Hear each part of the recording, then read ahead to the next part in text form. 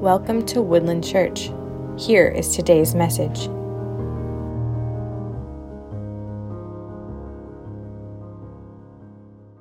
Well, let's turn our attention to the Word of God this morning here.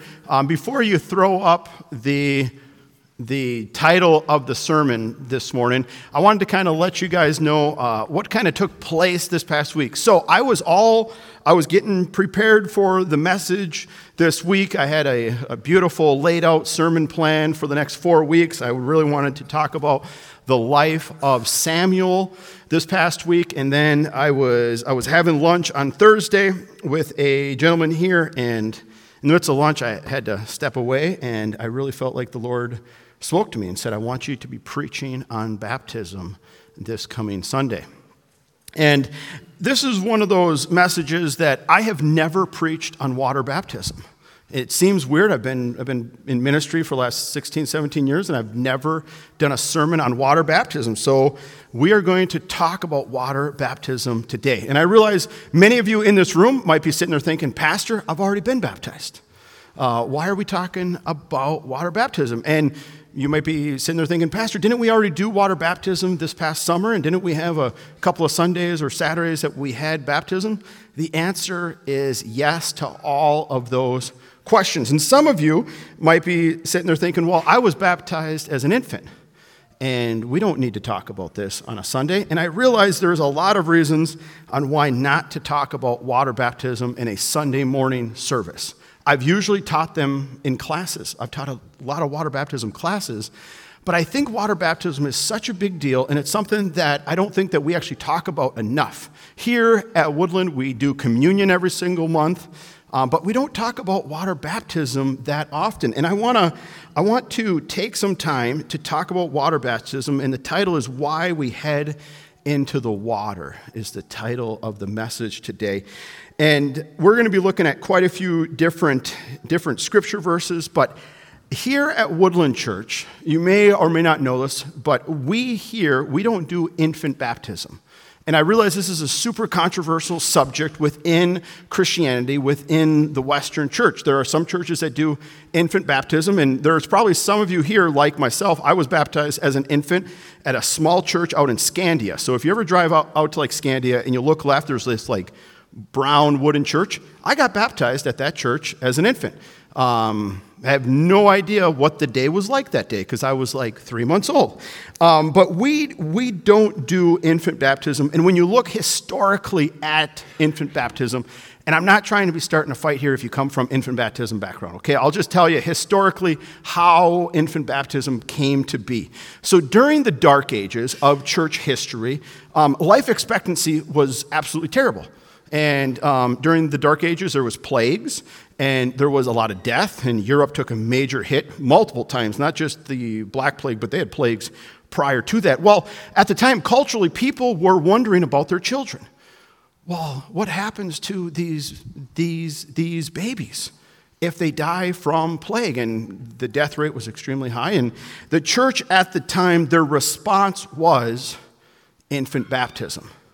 It didn't start out of like the time of Jesus, didn't start during the time of the apostles, but they said, hey, if we baptize babies, then we know that they will go to heaven. And that's kind of where historically, as you see the church history, where infant baptism came out. And during the Reformation, Luther never changed anything, and John Calvin never really changed. They never really addressed that issue within the church because they had other things going on. During the Reformation, priests and the church was selling sins. You could come to a priest and you could say, hey, I want to sleep with my neighbor's wife, and you could buy it. It was, they had other issues going on back then. Baptism wasn't one of them. But I shared that because biblically, why do we do water baptism? What is the point within water baptism? And being our church, we believe in adult baptism, where when you come to faith, you will be getting baptized. Well, that's what I want to be looking at this morning. And I want us to dive in to the Word. And we're going to be flipping around a lot, but I'm going to ask you to be standing this morning as we read Matthew chapter 3. We're going to be starting in verse 1. And I just want to give you a quick context as you stand. John the Baptist was a crazy fellow in the Bible. Camel's hair, locusts and honey. And we're going to read about John in the wilderness and what God was doing at that time. So this is Matthew chapter 1, and we're going to read verses 1 through 12 this morning. It says this, it says, "In those days, John the Baptist came preaching in the wilderness of Judea. Repent, for the kingdom of heaven is at hand. For this is he who was spoken of by the prophet Isaiah when he said, the voice of one crying in the wilderness, prepare the way of the Lord, make his path straight." Verse 4, "Now John wore a garment of camel's hair and a leather belt around his waist, and his food was locusts and wild honey. Then Jerusalem and all of Judea and all the region about the Jordan were going out to him, and they were baptized by him in the river Jordan, confessing their sins. But when he saw many of the Pharisees and Sadducees coming to his baptism, he said to them, you brood of vipers, who warned you to flee from the wrath to come? Bear fruit in keeping with repentance, and do not presume to say to yourself, we have Abraham as our father, for I tell you, God is able from these stones to raise up children of Abraham. Even now," in verse 10, "even now the axe is laid at the root of the tree. Every tree, therefore, who does not bear good fruit is cut down and thrown into the fire. I baptize you with water for repentance, but he who is coming after me is mightier than I, whose sandals I'm not worthy to carry. He will baptize you with the Holy Spirit and fire." Verse 12, "The winnowing fork is in his hand, and he will clear his threshing floor, gather his wheat into his barn, but the chaff will be burned with unquenchable fire." Let's pray this morning. Father, we come to you, Lord. We look to your word. Father, will you help us to understand baptism a little bit more clearly this morning? Father, we love you. We praise you. We ask this now in Jesus' name. Amen. You guys may be seated. Like what I said, John was a little bit of an odd duck. And, we can sometimes just kind of like read scripture and just kind of think, this is just a brief description of who this fellow was. But I just wanted to just kind of point out real quick how weird John was. And I really want you to kind of grasp this here, because John, it says he was living in the wilderness. So he wasn't living in a home. You would probably consider him homeless. And all he wore was camel's hair and a leather belt. And all he ate was locusts and wild honey. Now, you can just picture this situation going on. And here he is. He lives in the wilderness, and he's standing by the Jordan River, and he's calling people, and he's preaching, and his message is very, very clear in Matthew's verses 1 through 2. It says, "In those days, John the Baptist came preaching in the wilderness of Judea, repent, for the kingdom of heaven is at hand." His message was not a difficult message. It was not an unclear message. This was not a message that had a bunch of hidden parables that you couldn't understand what he was saying or what he was meaning. He was simply in the wilderness calling people, saying, repent, for the kingdom of heaven is at hand.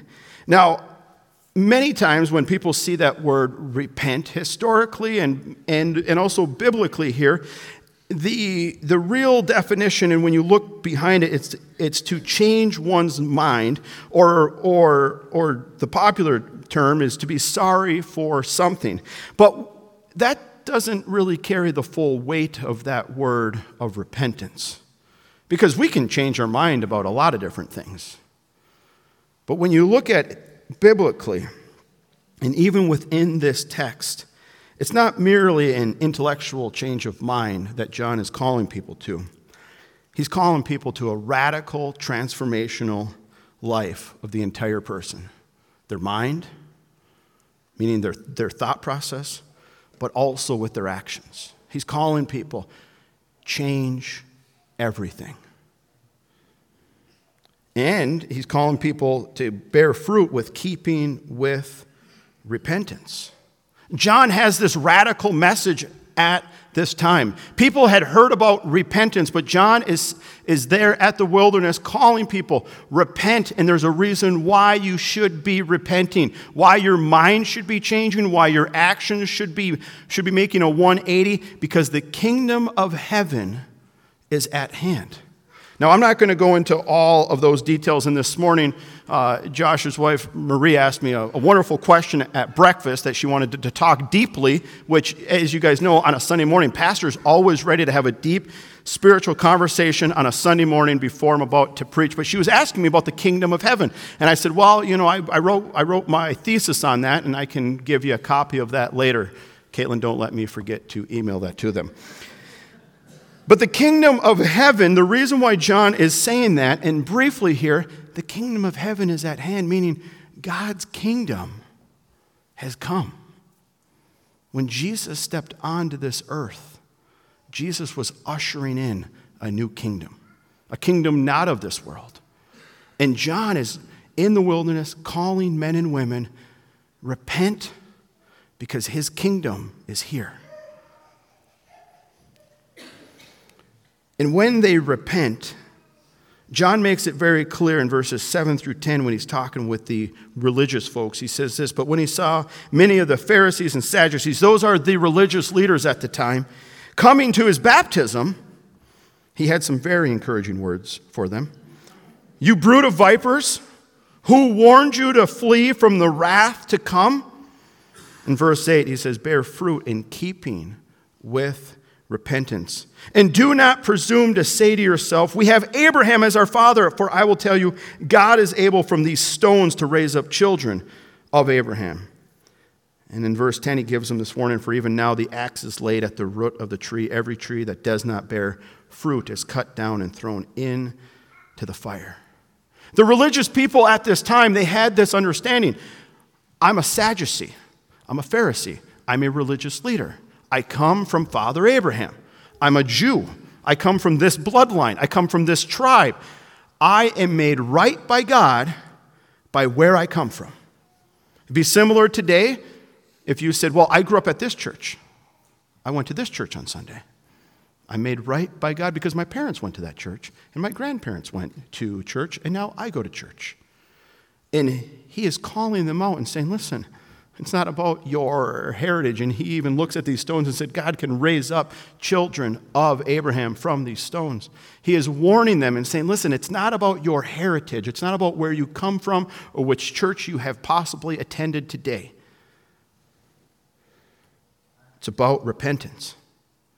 It's about changing. It's about turning. And we turn because his kingdom has come. John is helping them understand God's kingdom here. He's helping them understand what does it mean to be a part of God's kingdom. He's setting the stage. Actually, Scripture teaches that he is Jesus' forerunner. He is preparing people. He's preparing men and women to receive their King Jesus. And what was taking place in verses 5 and 6, it says, then Jerusalem and all of Judea and all the region about Jordan were going out to him. And I love this. They were baptized by him in the river Jordan. And then you get this last little line, confessing their sins. We don't know if this was a corporate confession or if this was an individual confession, but these men and women were coming to John the Baptist. John had this very simple message, repent, and these men and women were coming to him. They were confessing their sins. They were recognizing in their life that they do not measure up to the standards of God, and they would come and they would confess their sins, and John would bring them into the water, and he would baptize them. Now, the real question about baptism is this: what's the point of baptism? Like, why this? Why do we... And why does Scripture teach about this baptism, about this idea of people going down into the water? For John, it was down to the River Jordan. I wish we could all just fly there and be baptized at the River Jordan. I think there's some of you in this room that have actually been baptized in that river. Could be wrong here. but I thought that I heard that from someone. But why the water? What's the whole point of going down to the water? Why is there this calling upon our lives to go into the water? What does that even mean? What does that even symbolize? And I want us to turn to Galatians real quick. Galatians chapter 3. We're going to see a little bit of insight here on why the water and why the calling for God's people is to go down to the water. Galatians chapter 3, verses 23 through 29. I want to read this to you, and then we're going to dissect it here a little bit. He says, "Now before faith came, we were held captive under the law, imprisoned until the coming faith would be revealed." Verse 24, "So then, the law was our guardian until Christ came, in order that we might be justified by faith. But now that faith has come, we are no longer under a guardian. For in Christ Jesus, you are all sons of God through faith. For as many of you as were baptized," there's that word again, "into Christ, have put on Christ." Verse 28, "There is neither Jew nor Greek, there is neither slave nor free, there is no male or female, for you are all one in Christ Jesus.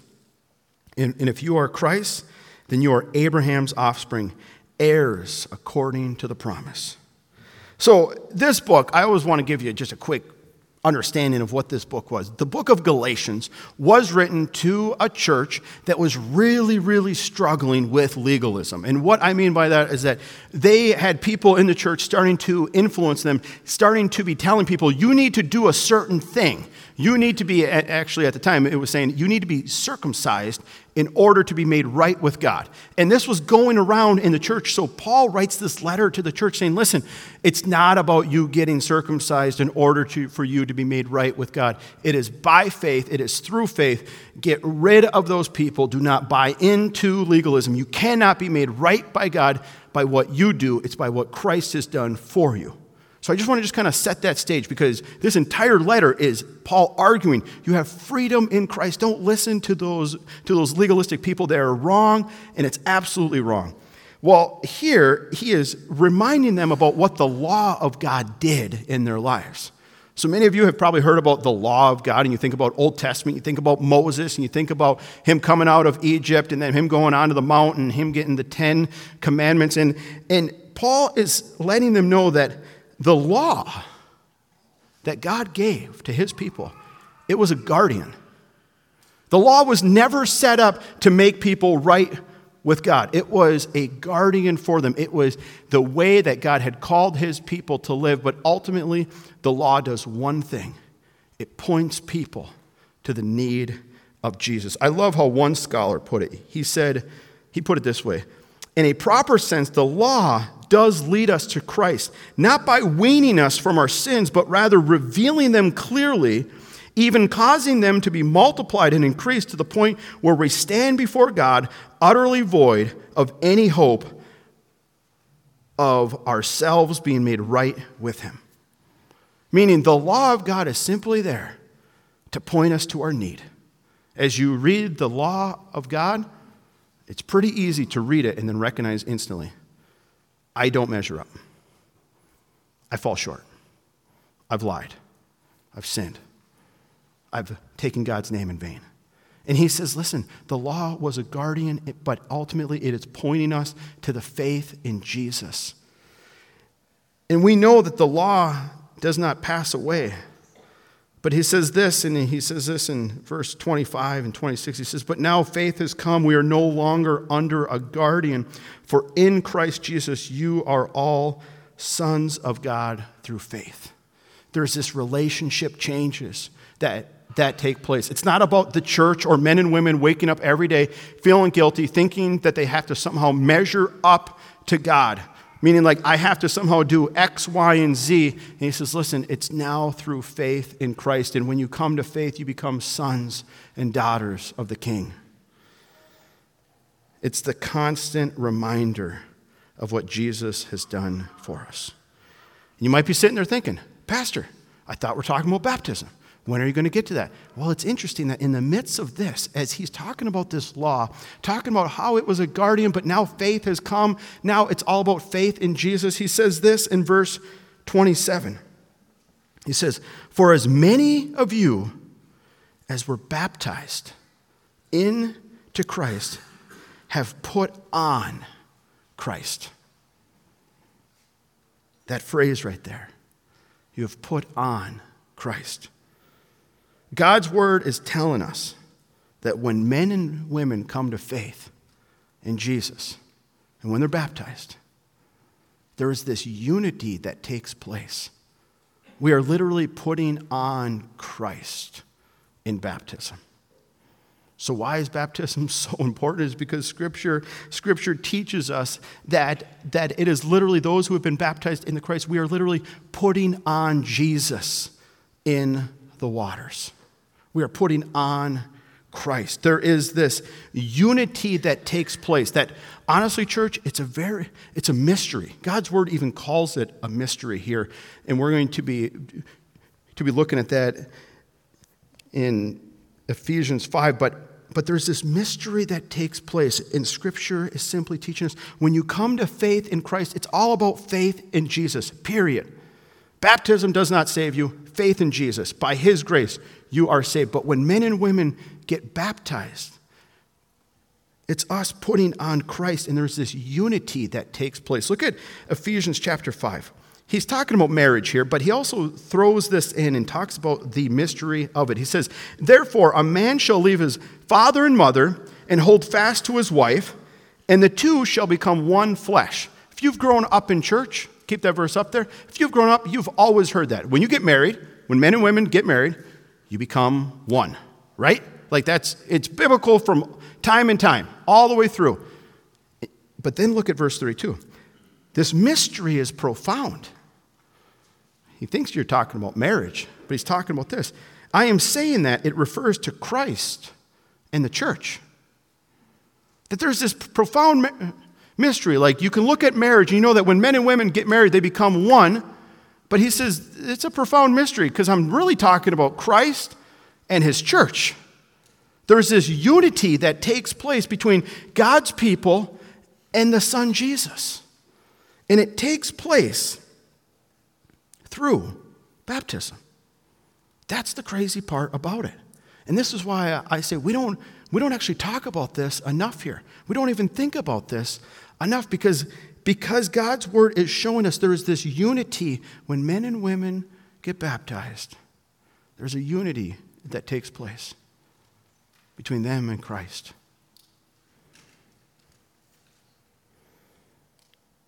Just to remind us, Galatians 3:27.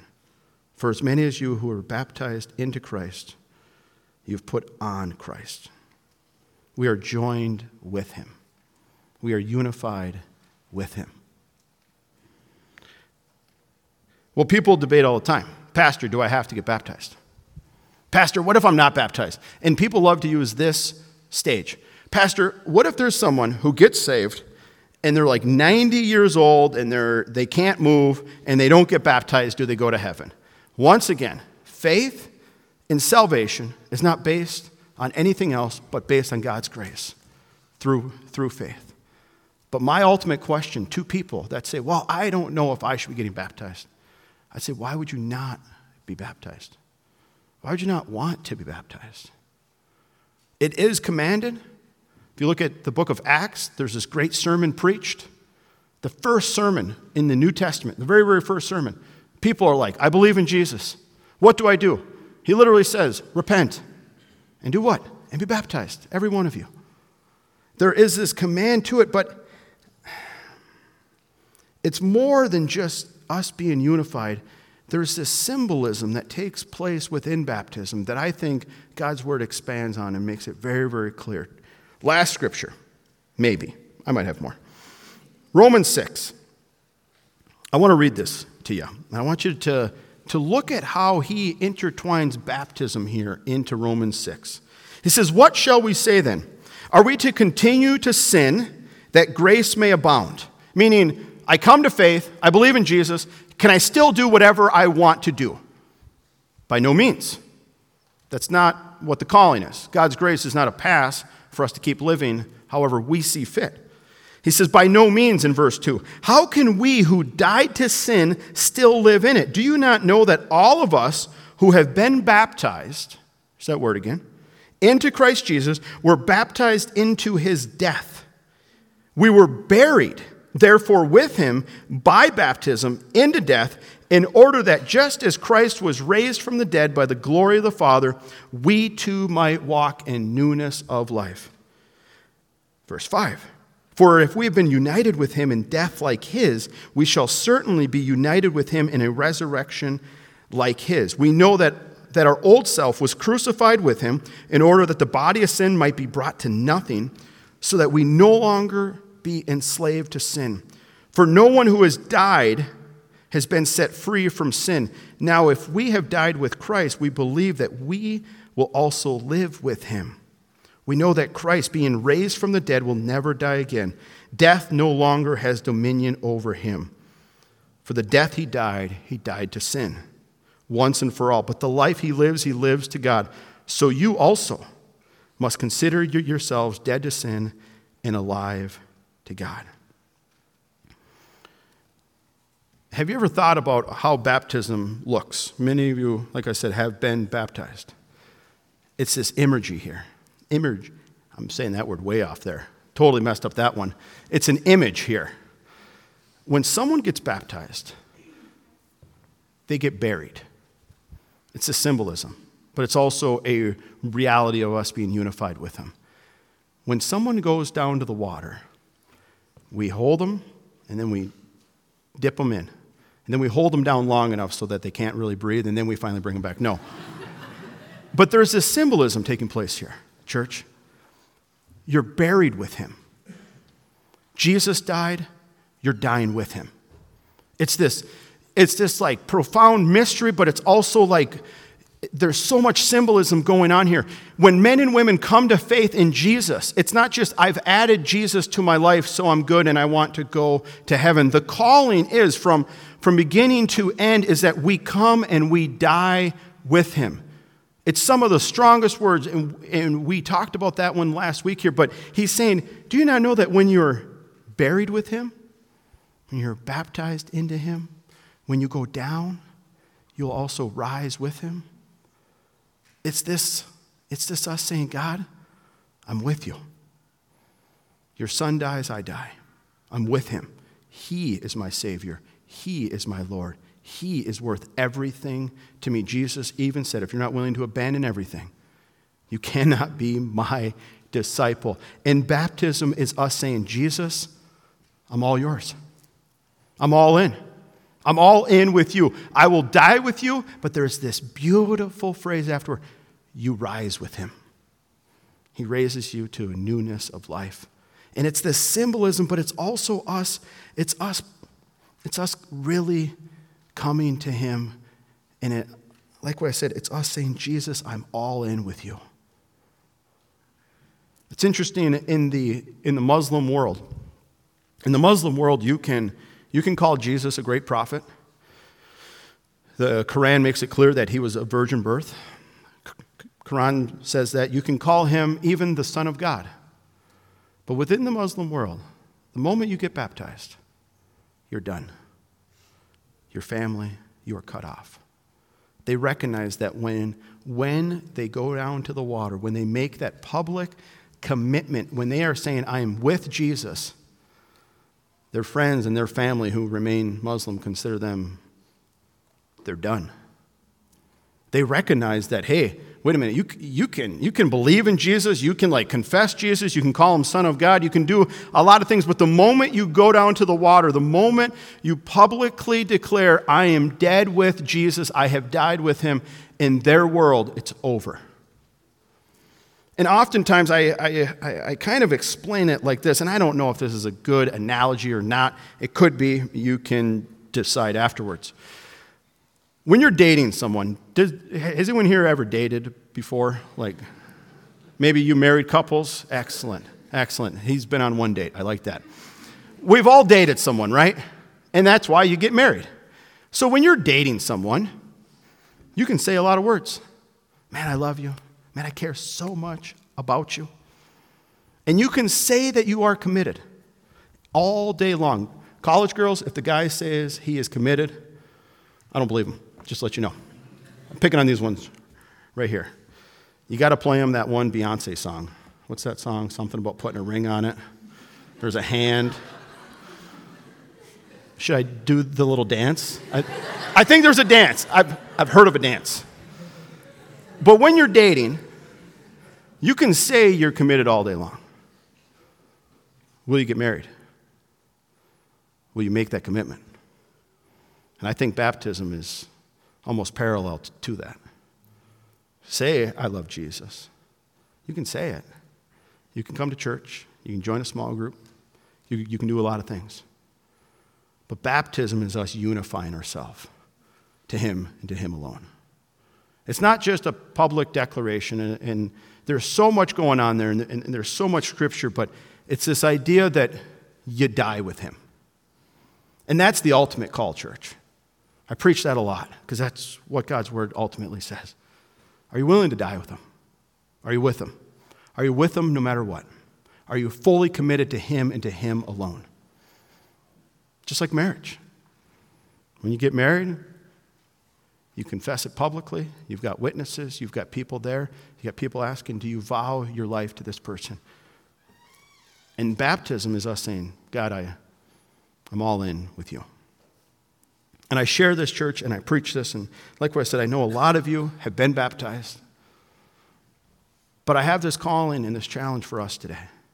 If you have not been baptized, if you have not declared who you are in Christ, in the water, I challenge you today. God's Word calls us to baptism. He calls us to declare who Christ is in our lives. And I want to challenge you today, if you have not been water baptized. You might have been baptized as an infant. That's fine. I was there too. But have you come to faith in Jesus? And if you have, His calling is for you to come and die with Him. And I want to challenge us today, church family. Next Sunday, we're going to go down to the water after church. And I believe that God is calling us. We've got a few people that have already come to me and said, Pastor, I want to get baptized. But I want to be calling and challenging you, church family. If you have not been baptized,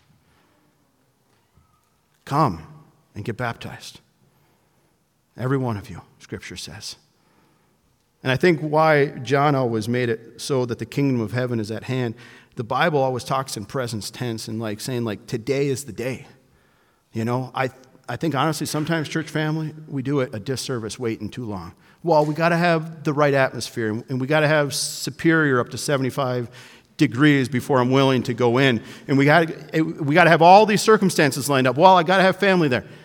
If you confess Jesus, if He is your Lord and He is your Savior, come and die with Him. Be buried with Him so that you may rise with Him. And that is my challenge to us today, church family. If you have not been baptized, come and be baptized. You've got a connection card. I want you just to simply write on there, I want to be baptized. And I want to talk with you more on this. Next Saturday morning, I'm going to have a little baptism class. We're going to talk a little bit more about the details and what to wear and what not to be wearing. But next Sunday, right after church, I'm going to call you forward. We're going to pray for you. And then we're going to go to the water. We got to be somewhat quick because we do got a baby shower next Sunday too, just to let you know, just to kind of slip that one in there. But the baby shower will still happen. Don't worry. Stephanie, I don't even know. She's gone, right? Her husband's sitting over there yeah.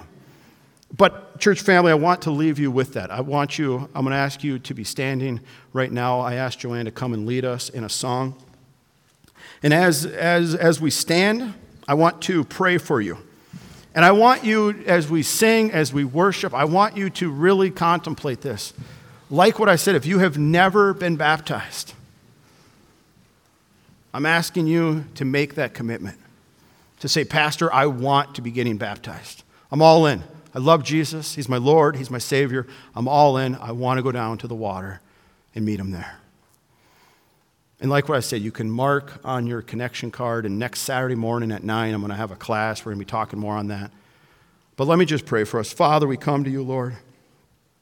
Father, as we sing this last song, Lord, as we declare who you are, Father, may you be working on our hearts and minds.